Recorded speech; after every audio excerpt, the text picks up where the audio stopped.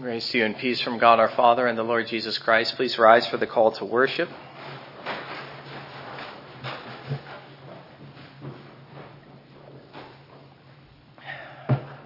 Psalm 105, verses 1 through 3. Oh, give thanks to the Lord, call upon his name. Make known his deeds among the people. Sing to him, sing praises to him. Speak of all his wonders, glory in his holy name. Let the heart of those who seek the Lord be glad. Let us do so now by remaining standing and singing together hymn 119.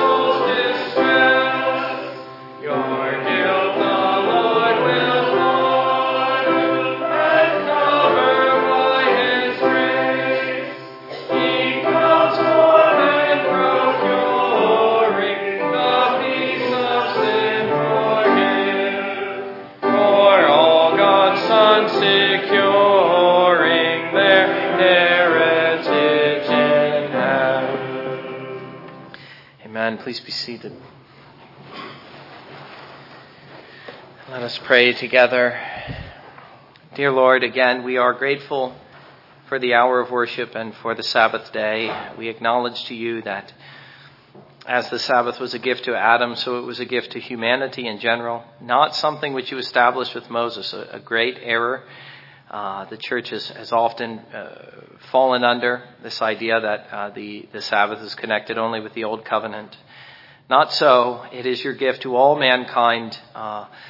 It is your ordinance, your blessing, your desire, and indeed your commandment. And Father, if ever there was a time in all the world, or at least in all of our lives, when we needed Sabbath, it is now.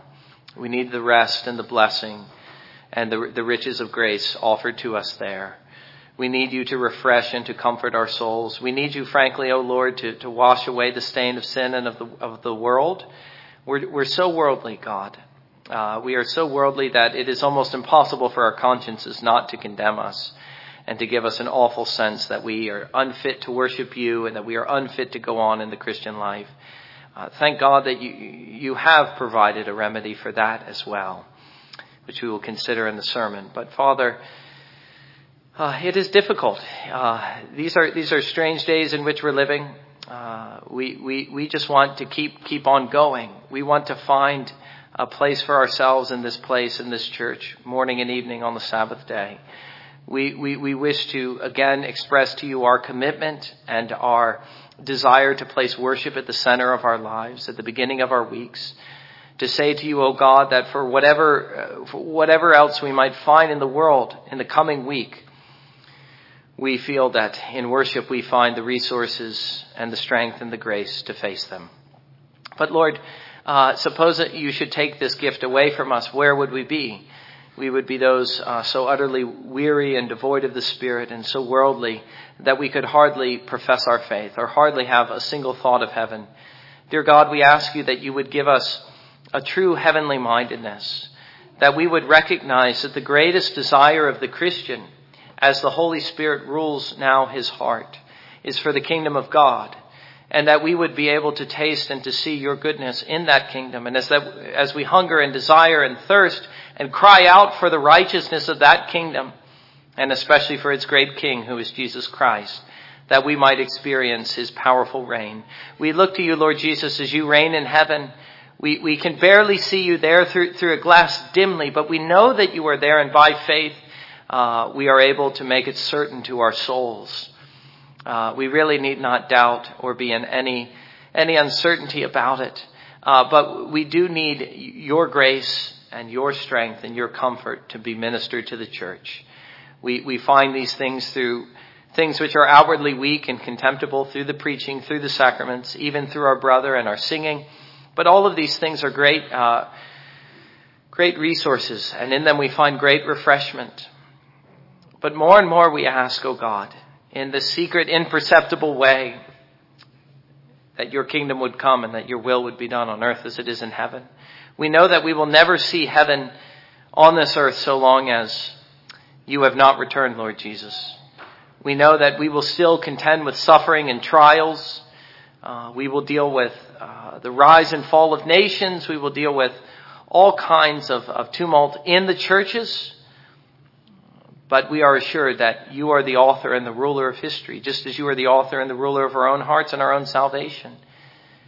And God, as we consider you and look to you in your great sovereignty and the unfolding of your own plan, it is simply our prayer that you would make the church, which is to say this church and all of the Christians therein, more and more conscious of the fact that your kingdom is indeed coming, that it has broken into history through the coming of Jesus Christ, and that as he is now enthroned in heaven on high, he is beginning to reign.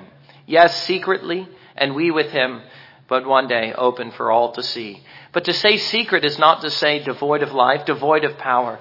There is a spiritual energy which is unfolding and which is expanding into all the world and has reached even us in this place, and which has given us a new desire not to go along with the course of this world, but to come into this place and to worship you, when the worship on the Sabbath day of God has fallen out of favor more so than perhaps ever in the history of the world, at least in this country. A land which once held the Sabbath dear, it holds it dear no more. Not even in the Christian church do we find such things. And there's so little desire to worship you now. But the strangest thing of all, O Lord, is that we find that we wish to do so, and that the power of the kingdom of God has intruded into our hearts as a secret spiritual principle of life and of righteousness. And we pray, O God, that that principle would continue to work itself out in our lives, that it would be advancing all the time. It would be advancing in holiness in our lives, that it would be advancing through the parents down to their children, that it would be advancing out into the world as our light is shining brightly as salt and light. God, the truth is, we'll never know how precious and how valuable our place in the world was until the last day. We will be surprised to discover how much good we did. We'll say, Lord, when did we ever do these things? And yet the amazing thing we'll discover is how much use you had for us in this world. The believer is so precious to you, even if we are not precious to ourselves. So precious, Lord Jesus, that you even laid down your own life and shed your precious blood that we might commune and have fellowship with you as disciples and even as friends.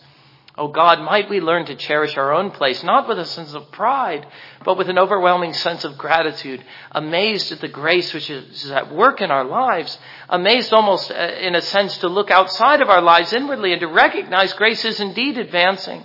And we are better off than when we began.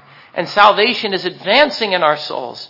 And we are far nearer to the day of grace, which is to say the day of salvation, than we were when we began. Lord Jesus, we look for your appearing with great anticipation. We long to see your rule outwardly and visibly, and every knee bowing to you. But until that day should come, we as a small gathering of believers confess to you, You are our King. You are our Lord.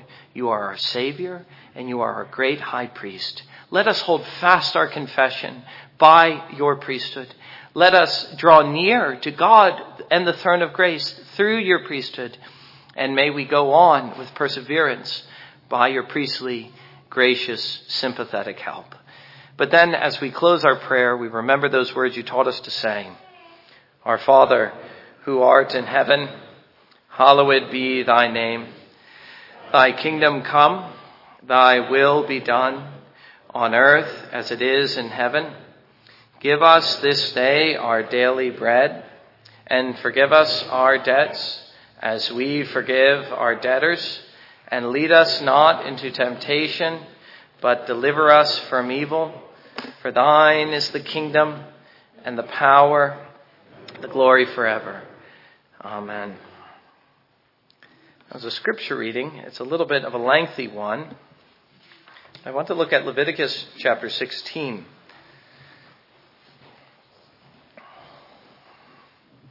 And I want you to notice all of the intricate detail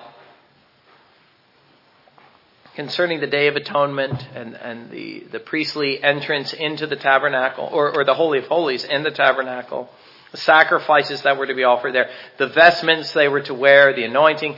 So much detail, which is just briefly alluded to in a few verses in Hebrews chapter 9. But this is the sort of stuff that stands behind it. And eventually, Lord willing, in the evening sermons, we will consider the book of Leviticus once we complete the book of Exodus. Chapter 16 then. Now the Lord spoke to Moses after the death of the two sons of Aaron, when they had approached the presence of the Lord and died. The Lord said to Moses, tell your brother Aaron that he shall not enter at any time into the holy place inside the veil, before the mercy seat which is on the ark, or he will die, for I will appear in the cloud over the mercy seat.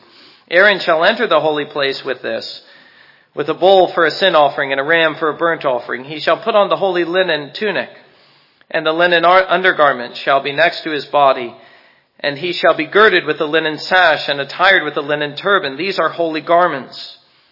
They shall bathe his body in water and put them on.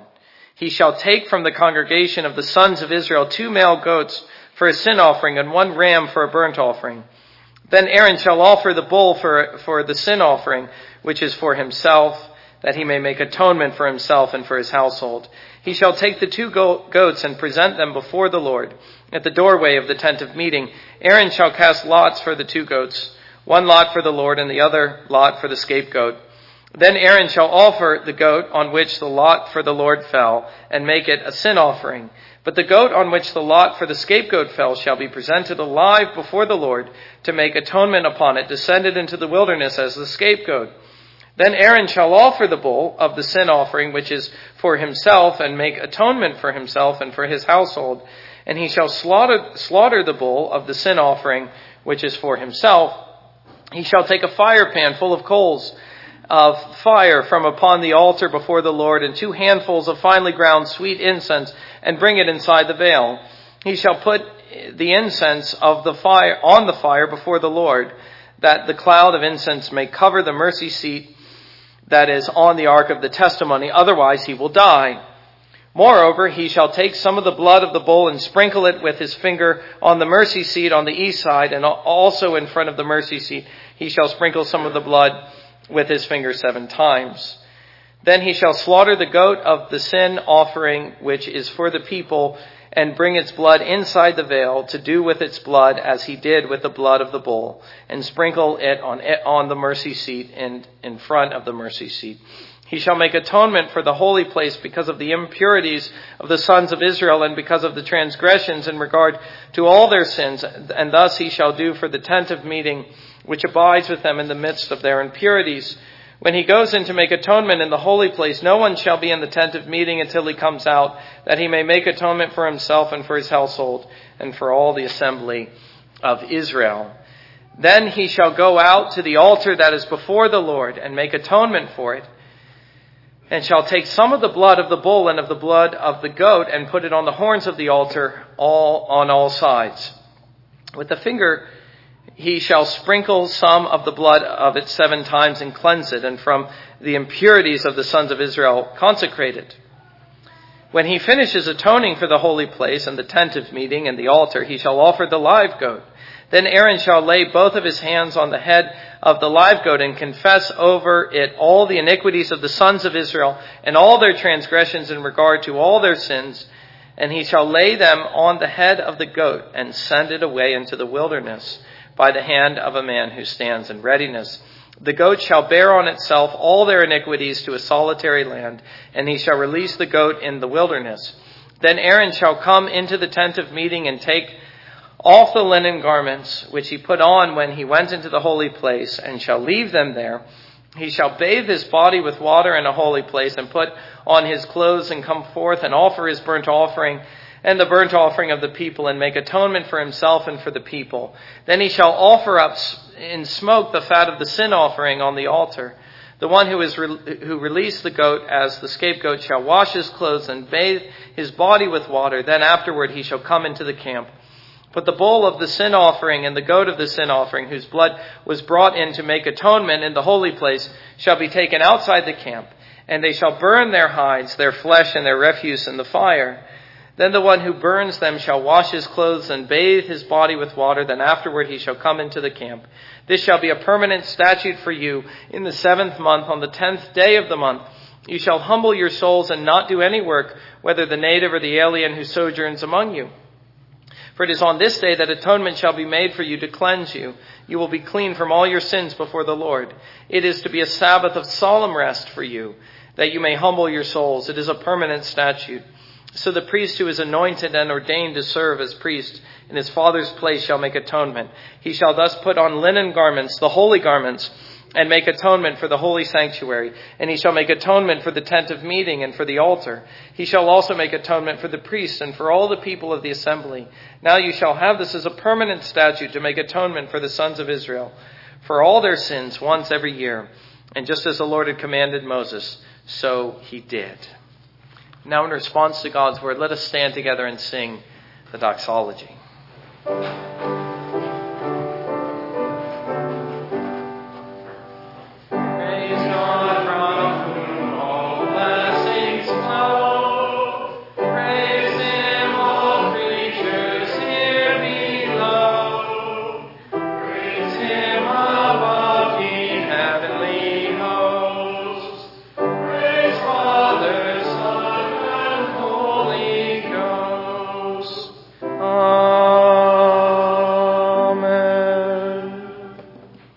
Be seated. Now, if you would turn with me to Psalter selection 35 on page 633 of your hymnal.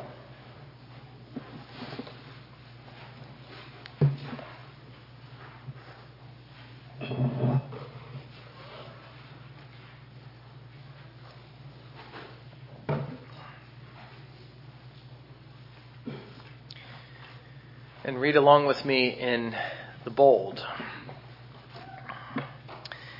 Give the king thy judgments, O God, and thy righteousness unto the king's son. He shall judge thy people with righteousness, and thy poor with judgment. The mountains shall bring peace to the people, and the little hills by righteousness. He shall judge the poor of the people. He shall save the children of the needy, and shall break in pieces the oppressor. They shall fear thee, as long as the sun and moon endure throughout all generations. He shall come down like rain upon the mown grass, as showers that water the earth. In his days shall the righteous flourish, and abundance of peace so long as the moon endureth. He shall have dominion also from sea to sea, and from the river unto the ends of the earth. They that dwell in the wilderness shall bow before him, and his enemies shall lick the dust. The kings of Tarshish and of the isles shall bring presents. The kings of Sheba and Seba shall offer gifts. Yea, all the kings shall fall down before him. All nations shall serve him. For he shall deliver the needy when he crieth, the poor also, and him that hath no helper. He shall spare the poor and needy, and shall save the souls of the needy. He shall redeem their soul from deceit and violence, and precious shall their blood be in his sight. And he shall live, and to him shall be given of the gold of Sheba. Prayer also shall be made for him continually, and daily shall he be praised. There shall be an handful of corn in the earth upon the top of the mountains. The fruit thereof shall shake like Lebanon, and they of the city shall flourish like grass of the earth. His name shall endure forever. His name shall be continued as long as the sun, and men shall be blessed in him. All nations shall call him blessed. Blessed be the Lord God, the God of Israel, who only doeth wondrous things. And blessed be his glorious name forever. And let the whole earth be filled with his glory. Amen and amen. And let us stand together and sing praise to our God, hymn number 550.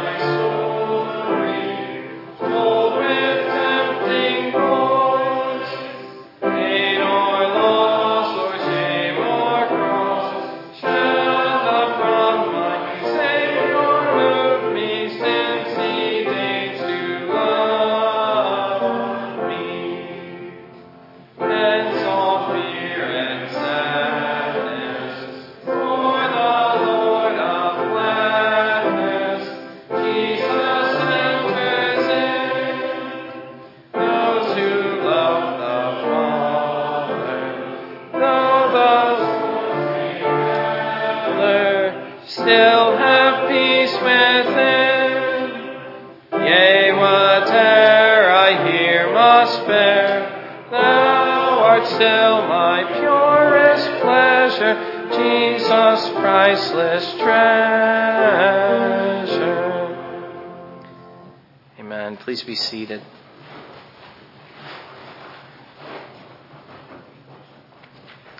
Turn with me now to Hebrews chapter 9.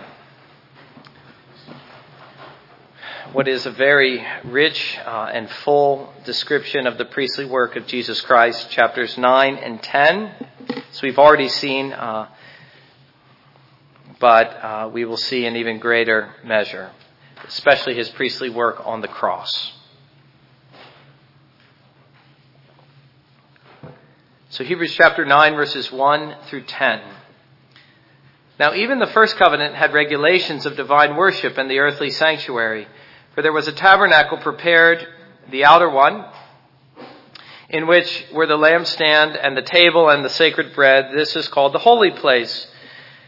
Behind the second veil there was a tabernacle, which is called the Holy of Holies, having a golden altar of incense, and the ark of the covenant covered on all sides with gold, in which was a golden jar holding the manna, and Aaron's rod which budded, and the tables of the covenant.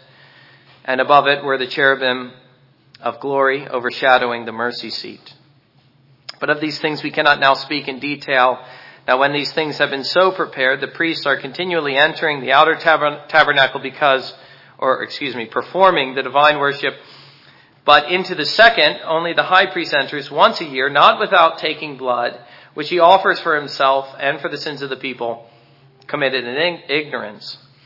The Holy Spirit is signifying this, that the way into the holy place has not yet been disclosed while the outer tabernacle is still standing, which is a symbol for the present time. Accordingly, both gifts and sacrifices are offered, which cannot make the worshiper perfect in conscience, since they relate only to food and drink and various washings, regulations for the body imposed until a time of reformation. Let us pray together. Father in heaven, we are grateful indeed for the work of our Savior as it is set forth in the book of Hebrews. We find a rich and an edifying discussion, an inspired discussion, and we find medicine for our souls, especially our guilty consciences. Please give us a sense of the perfection and the finality of his work as we go forward in this. And we ask this in Jesus' name. Amen.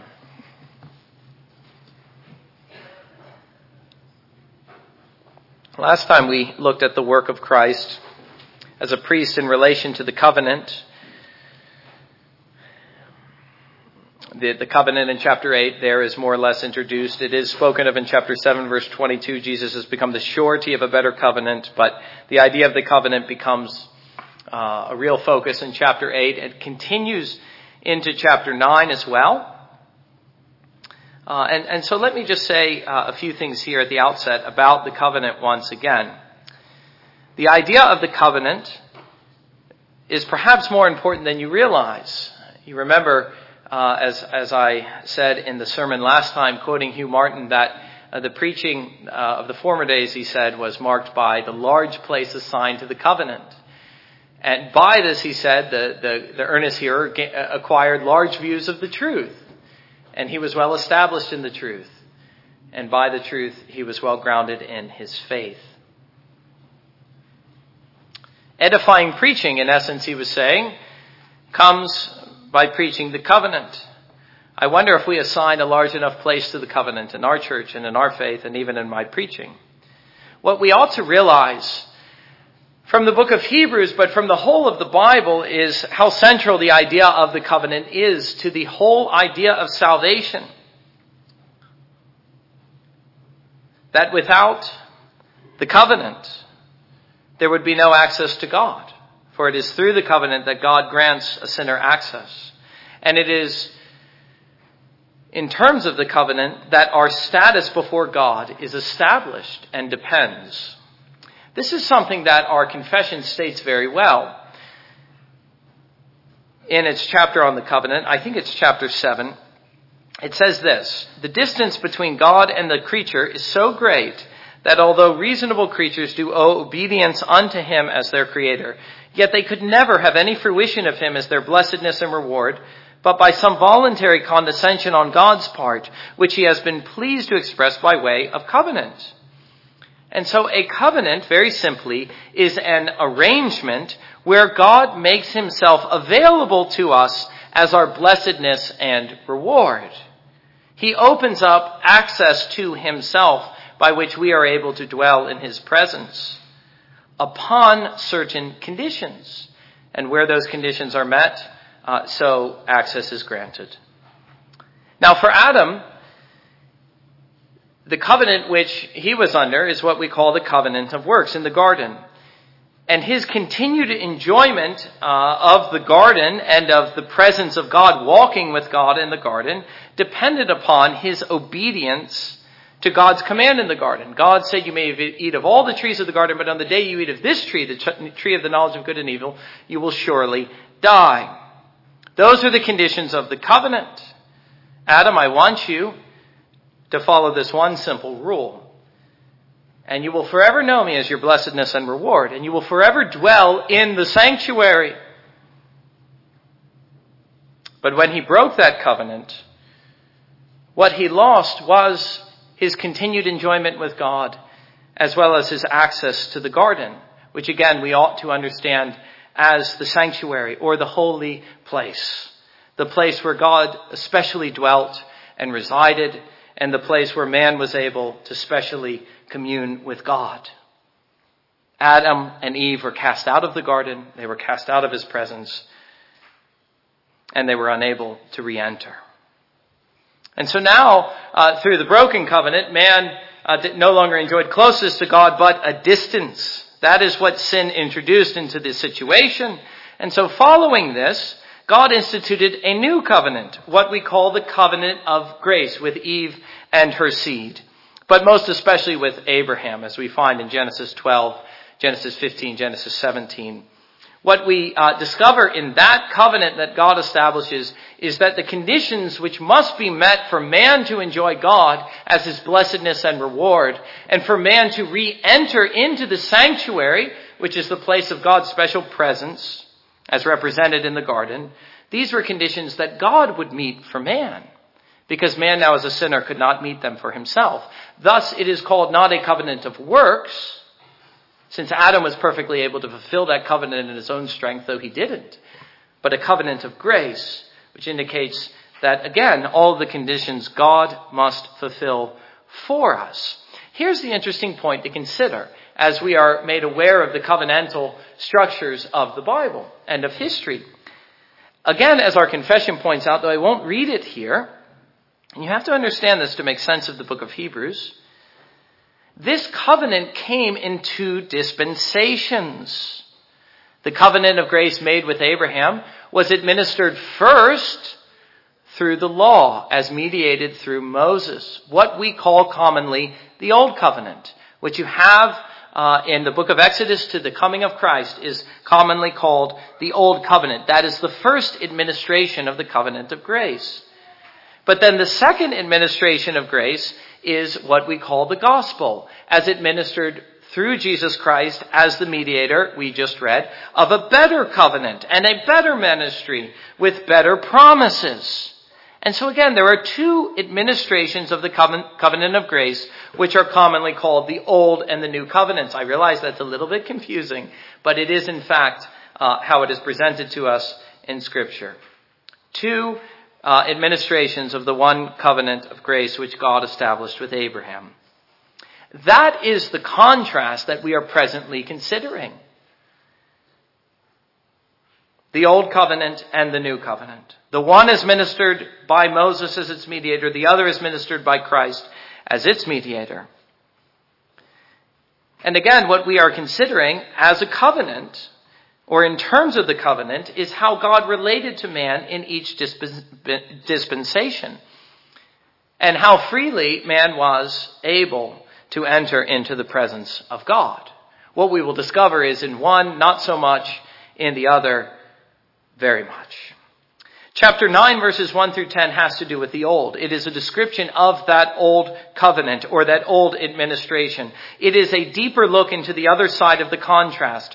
What the old covenant consisted of, what it represented, what it accomplished, and its precise point of termination. Until the time of Reformation, he says at the end of verse 10. And I want to consider the old covenant under three headings. The first, which we find in verses 1 through 7, which is not my great interest, and so we will deal with this very briefly. Verses 8 through 10 are the real focus here. Verses 1 through 7 details about the tabernacle and the priesthood. You find a summary of in essence, the whole book of Leviticus, but in particular, chapter 16, what we considered earlier. But it is immensely important here to realize what he says at the end of verse 5. He says he's describing in a detailed way the old covenant ceremonies, but he adds quickly, of these things we cannot speak in detail. In other words, what he makes us realize is that he is only summarizing, and it is not his interest in the book of Hebrews, if you can believe it, to go into all the details, to present the old covenant in any kind of detailed fashion. And so I would say, in line with what we have here, that the details are important, but only insofar as they go. We are not meant to pore over every precise detail and look for significance in each, as we find them, for instance, outlined for us in the book of Leviticus. In fact, one of the commentators that I was reading this week did that, some 30 pages devoted to these 5 verses and all the various elements you found in the tabernacle. Well, I confess to you, I didn't read it. I felt he missed the point. It wasn't my interest to go into that today any more than I believe it was the writer of the Hebrews to do that. He's very clear that his interest is not to go into great detail about all of this. And for us to fixate on the details, John Calvin says about these 5 verses, there are some things which are not fitted for the edification of faith. This would certainly be one of them. Painstaking attention to all these details. Or painstaking attention, you find Calvin in other places, I would agree with him here as well, to the various genealogies you have in the Old Testament. Don't get lost in the details. Find the greater point of significance. Indeed, that's what we have here in the book of Hebrews, as we'll find in verse 8. The Holy Spirit is signifying this. And we'll see that in a moment. At the same time, as the writer of the Hebrews acknowledges, there is some amount of detail which is necessary in order for us to understand what we had in the Old Covenant and its ceremonies. We see in verse 1 that the first covenant, that is the Old Covenant, again, that which God administered through Moses as its mediator, had regulations of divine worship in the earthly tabernacle. That is, regulations that dealt with worship that occurred there in the tabernacle. And then in verses 2 through 7, which I won't read again, but in those verses, he explains to us how that occurred in summary form, especially with reference to the Day of Atonement, which we read about in chapter 16 of the book of Leviticus. But here's the really important thing for us to notice. The one detail that matters most, in which we discover what the Holy Spirit was signifying in all of these details taken together and considered together. And that is the fact that in the tabernacle, you had a basic division. You had an outer court and an inner court. The inner court was called the Holy of Holies, or the inner sanctum. It wasn't called this, but at times I'm referring to it even as the sanctuary of the Lord. What we discover about each court in the detailed description is that each court was adorned with certain things. But the really important things were only found in the inner court, such as the mercy seat or the ark. But again, here is the important point, that there was a division. And that the division was marked off by a veil that separated these two courts. And the high priest, we discover, was only able to enter into the veil, that is, into the Holy of Holies, once a year. That is, only one man among the priestly class, only once a year, and only under certain conditions or provisions, which is spelled out in 2 verses here and in a much more detailed way in Leviticus chapter 16. And only under those conditions, they having been met, was he able to enter in very briefly to offer sacrifices, verses 6 and 7. When these things have been so prepared, the priests are continually entering the outer tabernacle, performing divine worship. There you see it as a continual act. But into the second, only the high priest enters once a year, not without taking blood, which he offers for himself for the sins of the people committed in ignorance. So you see, the inner court was extremely limited in its access. And it was there once more that the Day of Atonement was observed, and where offerings of blood were made for the sins of the people. So also for the priest and his family. That's all I have to say about that. Verses 1 through 7. In the second place, we need to discover the significance of it. Verse 8, the Holy Spirit is signifying this. What is he signifying to us? And what was he signifying to the priests? I think we sometimes forget that they too, by faith, were able to perceive what God was doing. It isn't as though we only with the Old Covenant expounded in the New Testament are able to understand its significance. No, even the spiritual person of the Old Covenant, like David or Abraham, was able to understand what the Holy Spirit was signifying. Well, what was he signifying? One of the most obvious points is that we find in the type, that is the tabernacle, and the Old Testament priesthood, a pattern of the reality. This is something that was already made clear to us in chapter 8. Speaking of the earthly tabernacle, he says that they serve as a copy and shadow of the heavenly things. They were patterned after the heavenly reality and the heavenly sanctuary.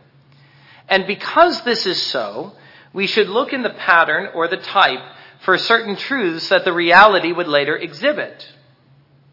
There are certain things, in other words, that God is indicating to us in the typology of the Old Covenant that he will later exhibit perfectly in the New Covenant. And so the purpose of the type or the pattern is to make us aware of those truths in advance, those truths and necessities, so that when the reality comes, we should have no difficulty in accepting it. For example, such truths that we are made aware of by the Old Covenant are the need for atonement. And that atonement required the shedding of blood, chapter 9, verse 22. And also that the high priest should enter into the inner sanctum of or the Holy of Holies. These are things that we discover as necessities by way of the sign. In all of this, God is indicating the covenantal structure of grace. That is, not only what the conditions are, but how he intends to meet those conditions so that we might enjoy him as sinners, as our blessedness and reward. And so that we as sinners might be able to draw near and to regain access, the access which Adam lost by his sin. The structures of grace, the covenantal structures of grace. And though grace is administered differently in each dispensation, old and new, those fundamental structures remain intact, which is because the pattern is patterned after the reality. And so obviously the reality would resemble the pattern and exhibit the same truths and realities in the plural.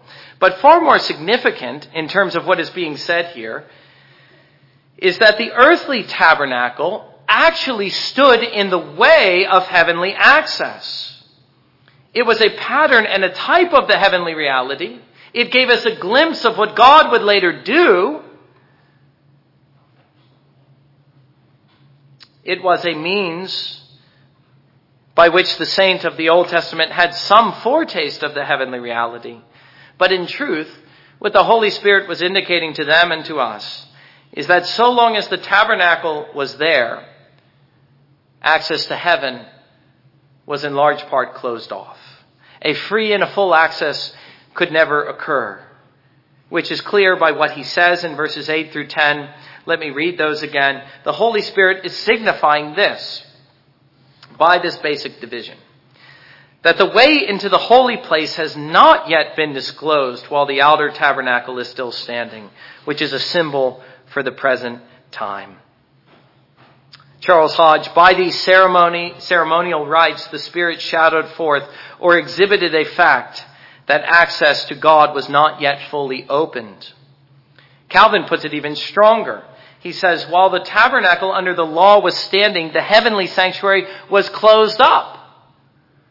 Again, what we are meant to see, what the Holy Spirit is signifying to us and to them, is that the tabernacle actually stood in the way, and that a full and a free access to God in heaven could never be granted or achieved until that tabernacle was set aside.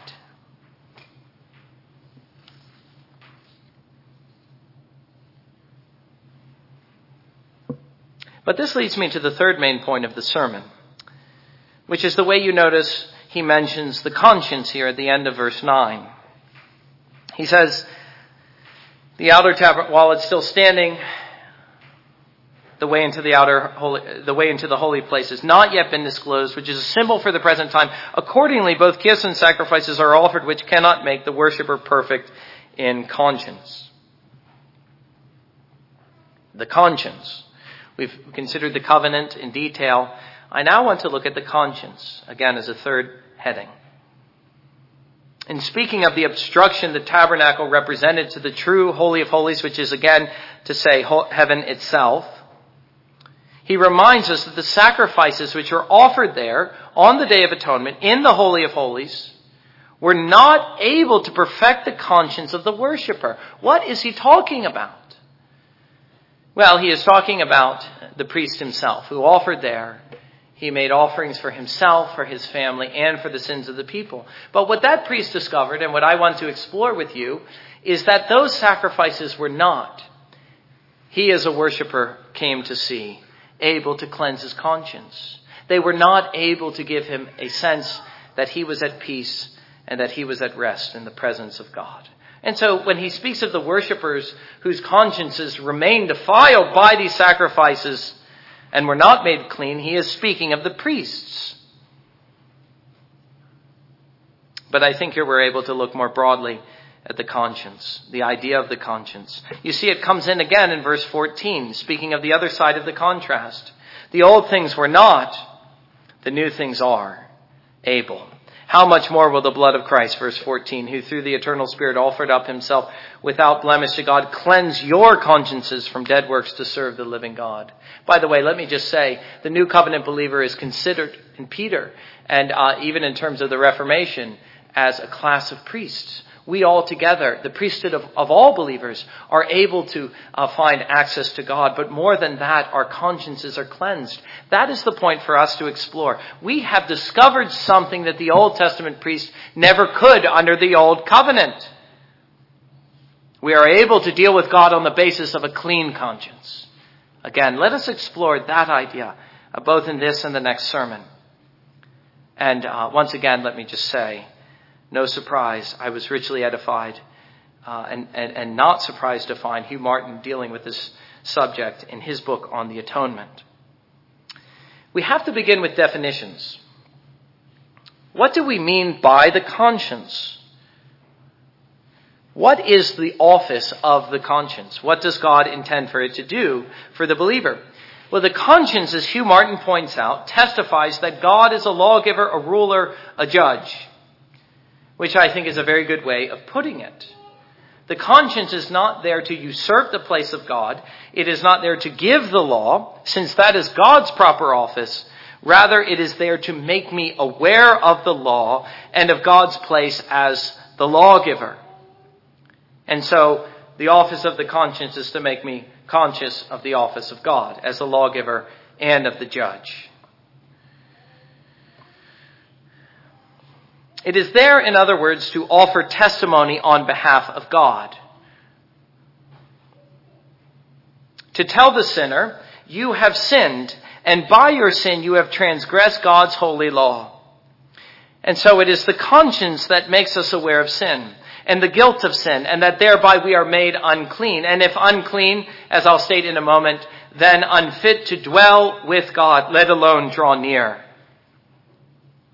The conscience, therefore, does something more. In making us aware of sin and its guilt, it renders the verdict in advance, that is to say, before the last day, guilty upon every transgression. It is my conscience which gives me a sense of condemnation, that I as a sinner am resting under the condemnation of God, and fills me with a sense of dread at the prospect of that judgment. In that sense, there is nothing worse in all the world than to have a bad and a guilty conscience. And yet, this is how the unbeliever lives all the time, though he does all he can to push down and suppress this sense that something is terribly wrong.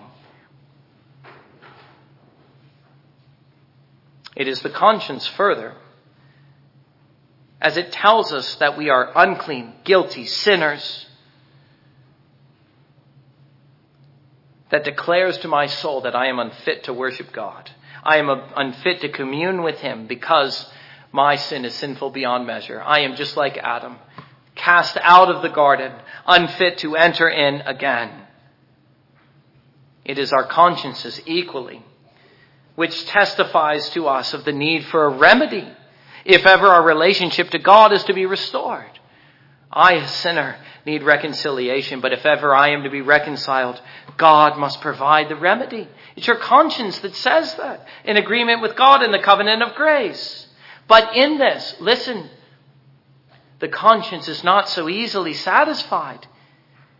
It knows that not any remedy will do. False remedies, beloved, will never satisfy a guilty conscience or enable our conscience to testify that we are free to worship God. And so it is my conscience which tells me that I am a sinner. It is my conscience that tells me, again, in agreement with God, that I am guilty before God. It is my conscience which condemns me. It is my conscience which tells me that something is terribly wrong and that something is me. And it is my conscience, more than anything else, which bars me from entering into the presence of God in worship. It is my conscience, that is, which gives me not a sense of freedom, but of awful, condemning slavery to sin. And so looking at what is said here in verse 9, let me read it again. Accordingly, both gifts and sacrifices are offered, which cannot make the worship perfect in conscience. What he is describing is the guilty conscience. He is describing our inward consciousness of sin and of guilt, and of this uneasy sense that by the sacrifices offered there is no real remedy for sin. There is no real atonement. There is no real remission. Remember what I said. A false remedy will not do. It will not satisfy the conscience. The conscience knows better. And so under that administration, the sense of these things remained. And so what we realize as believers is what the Old Testament priest realized as well. It's what Martin Luther realized in the Reformation. And that is, I must deal as a sinner not only with a holy God, but with a conscience. It isn't just God who condemns me, but my conscience in agreement with the justice of God that condemns me. And if ever I would heed the exhortations of the book of Hebrews to draw near to God full of faith, I must deal with my conscience. I must have a clean conscience, or I will forever stand afar. We are thus left with the question, seeing the dilemma like this, even for the priests of the Old Testament and even the high priest himself, what would succeed in satisfying my conscience? What would succeed in giving the sinner a sense that his sin is truly pardoned and that he is now at last at peace with God? And that he now has freedom of access before the throne of grace daily, not once a year, but always, forevermore. What would ever offer such things if not the old covenant and its sacrifices? If by that covenant we are made aware of the need for atonement, but we are unable to find it there, what then? How will I deal with my guilty conscience? What then will satisfy my case? What will give me a sense inwardly that my sin is actually pardoned? Is it enough, as some declare, that God simply let off the sinner? That he simply declare your sin is pardoned without affecting that pardon by means of the covenant as a covenantal transaction? Or looking in terms of the covenantal transactions of the old covenant, will the sacrifices of the old covenant do? Well, think of yourself again in terms of your conscience and recognize that your conscience will never be satisfied in such things. Your conscience plainly testifies that none of these things will do. Something more is needed. Again, the Old Covenant tells me what is needed. I discover by the Old Covenant the principle of atonement and of pardon as a covenantal transaction. In other words, as a condition which God meets on my behalf as an act of grace. Not something that I do, but something that he does for me. This thought is deeply satisfying and plain to my conscience. That if ever I am to be let off for my sins and let back into the presence of God, it must come by way of atonement.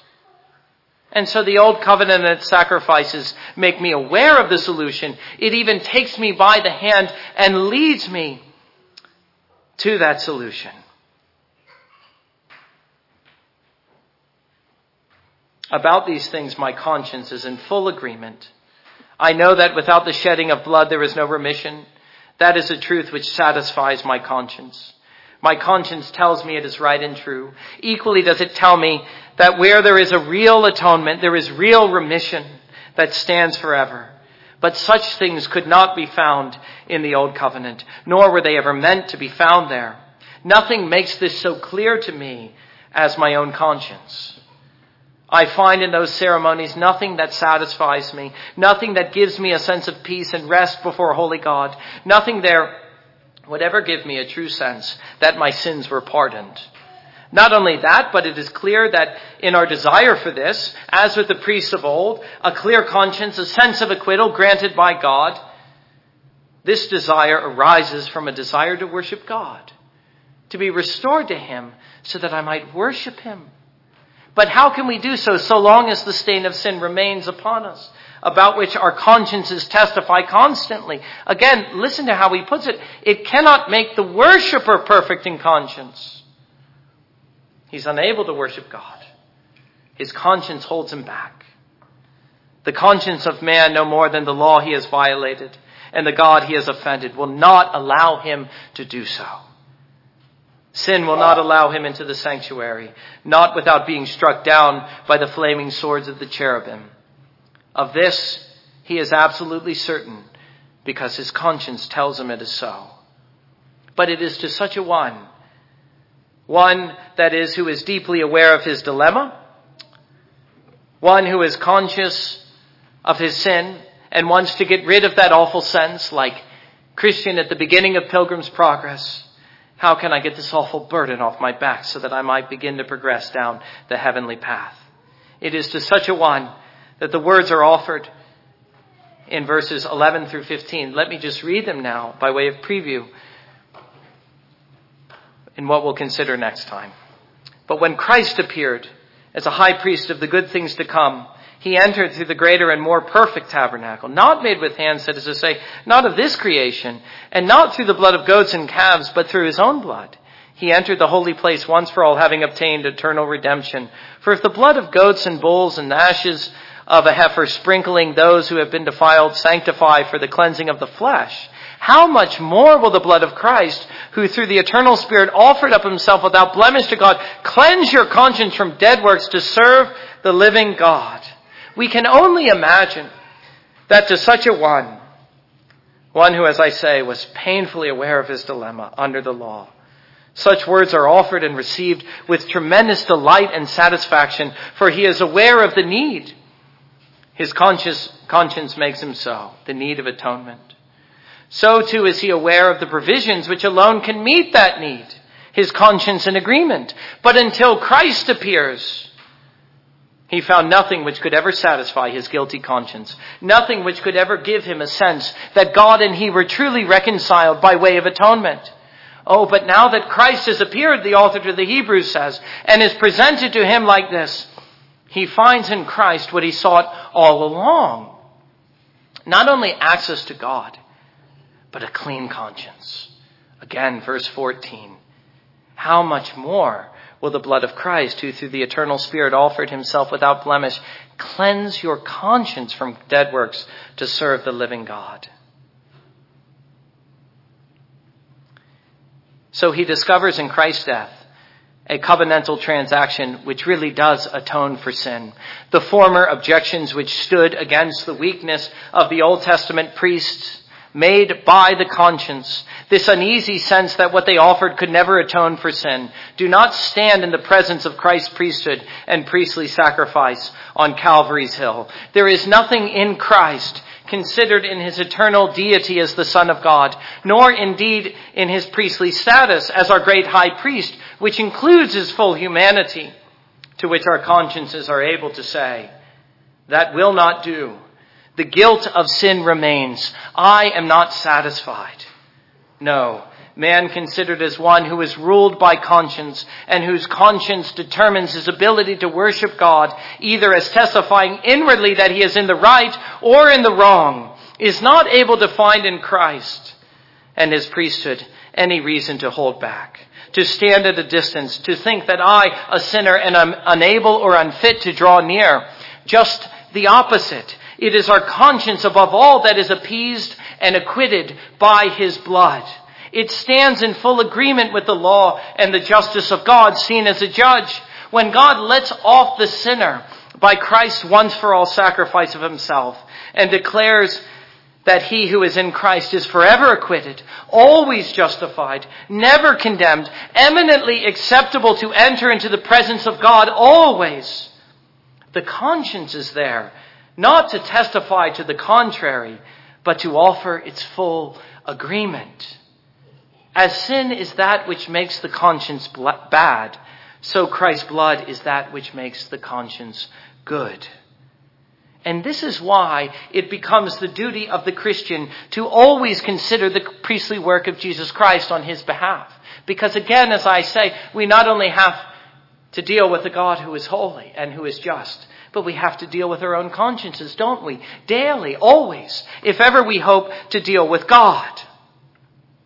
And there is nothing, beloved, nothing in the whole world, not even in the whole Bible, that can satisfy a bad conscience but his blood and his priestly sacrifice on the cross. And yet I would be quick to add at the same time that many of us, if not all of us, know what it is like to go on in our faith and in our pilgrimage to still find in one way or another that our consciences are bad and that we still have a conscious inward sense of the guilt of sin, even as believers. This is something which the Apostle John speaks of, the bad conscience. 1 John chapter 3, verses 18 through 22. The way sometimes our heart condemns us. Don't we know what that is like?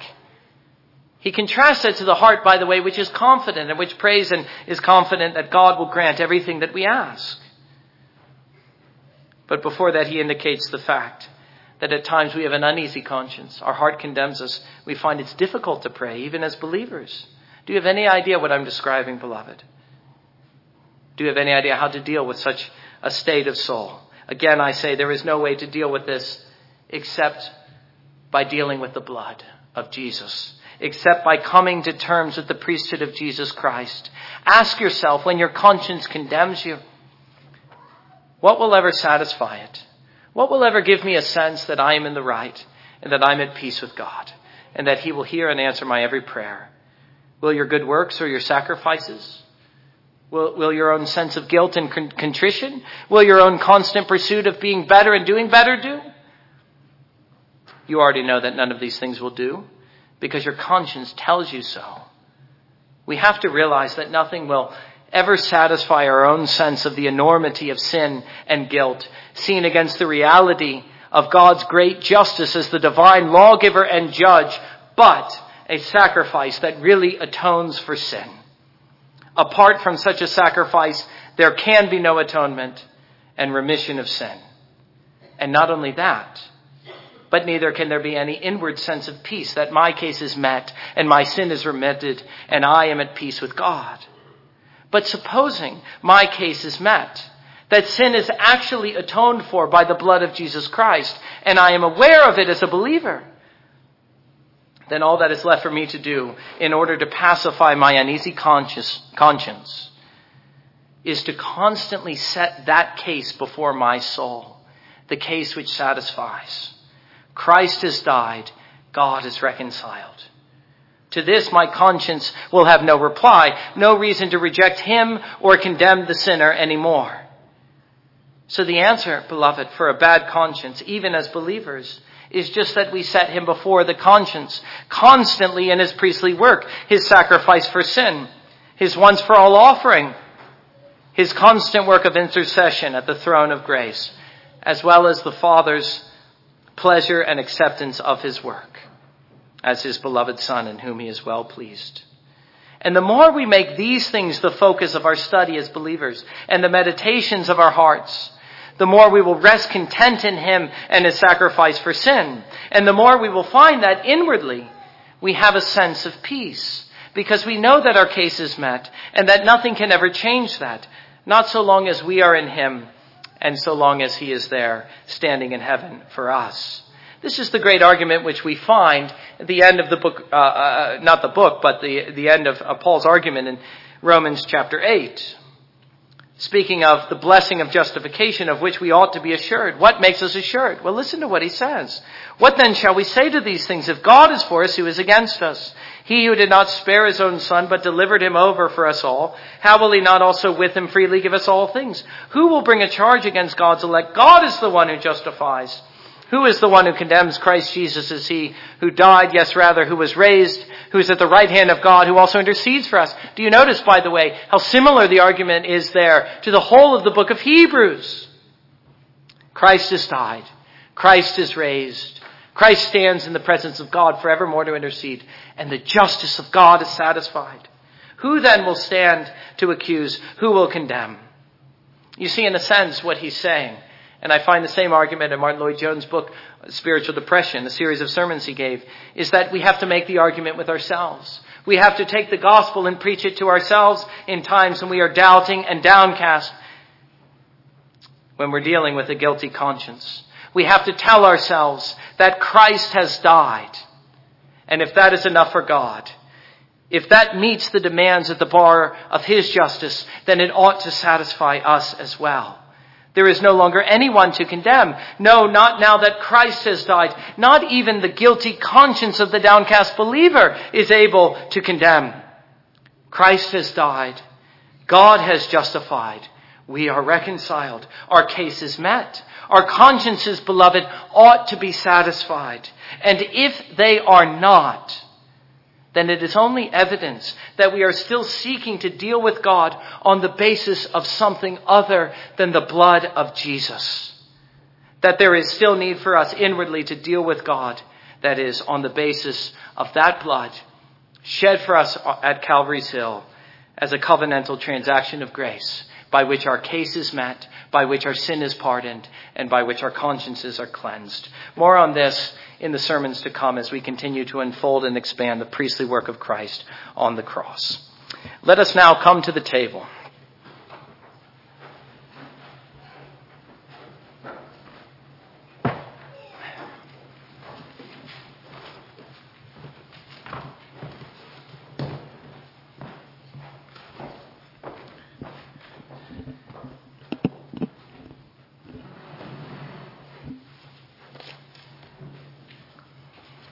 Well, as I say, the sermon is always longer the second time.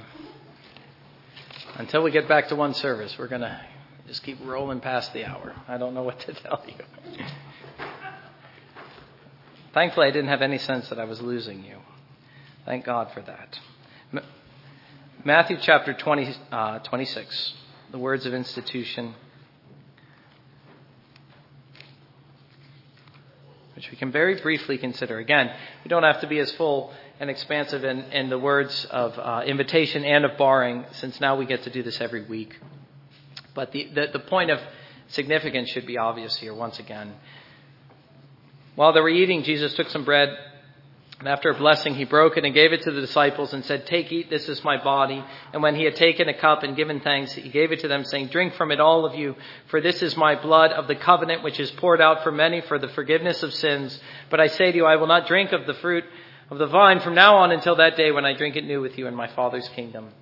Again, all that we need to see here is the way his blood ratifies the covenant, and the new covenant is the means by which forgiveness is secured and guaranteed. He's the surety of a better covenant. How does he guarantee it?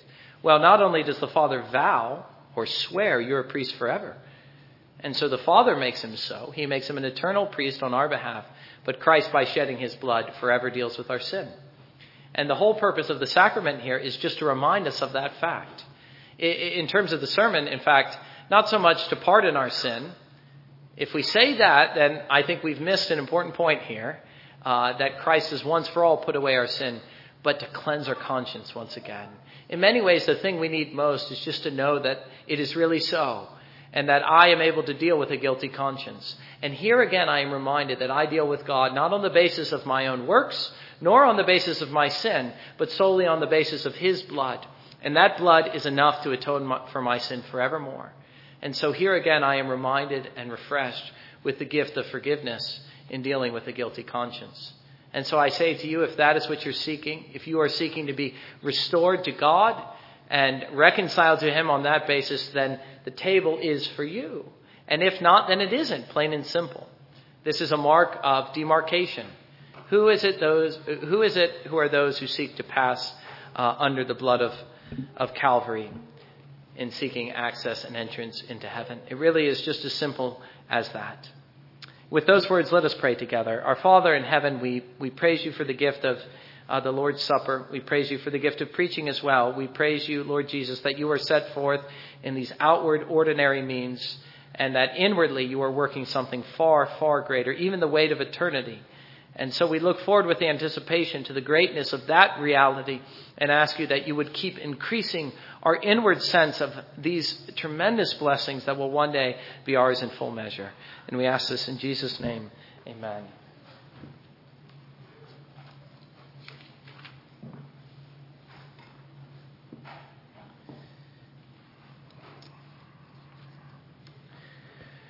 Our Lord Jesus Christ, the same night in which he was betrayed, took bread, blessed it, broke it, and gave it to his disciples. As I, ministering in his name, give this bread to you.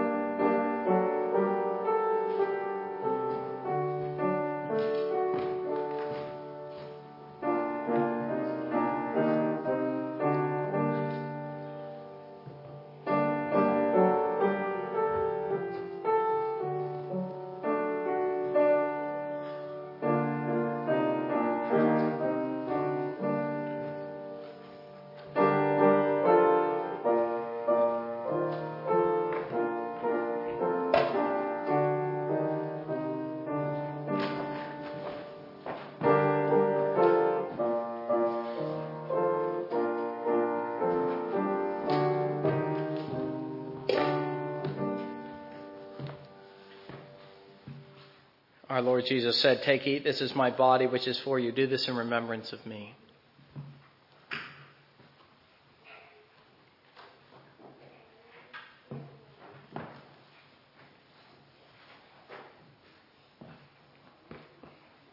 In the same manner, our Savior also took the cup, and having given thanks, as has been done in his name, he gave it to his disciples. As I, ministering in his name, give this cup to you.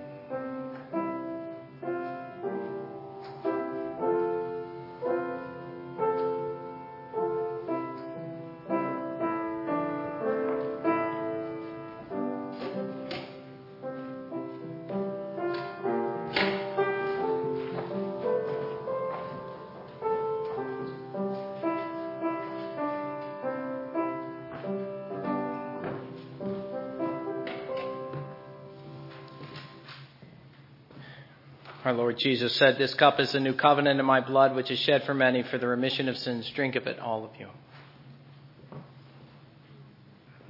Now, as we close out our worship, let us stand together and sing hymn 439.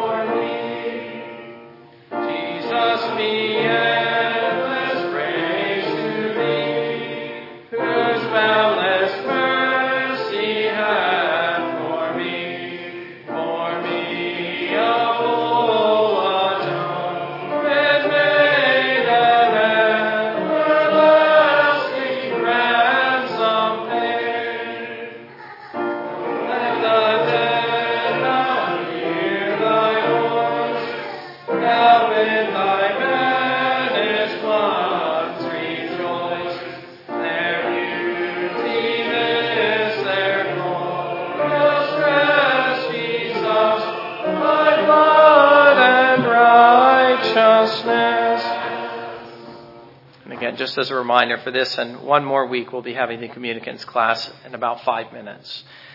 So I'd encourage you to make your way outside. Receive now the Lord's blessing, the grace of the Lord Jesus Christ, the love of God, and the fellowship of the Holy Spirit be with you all. Amen.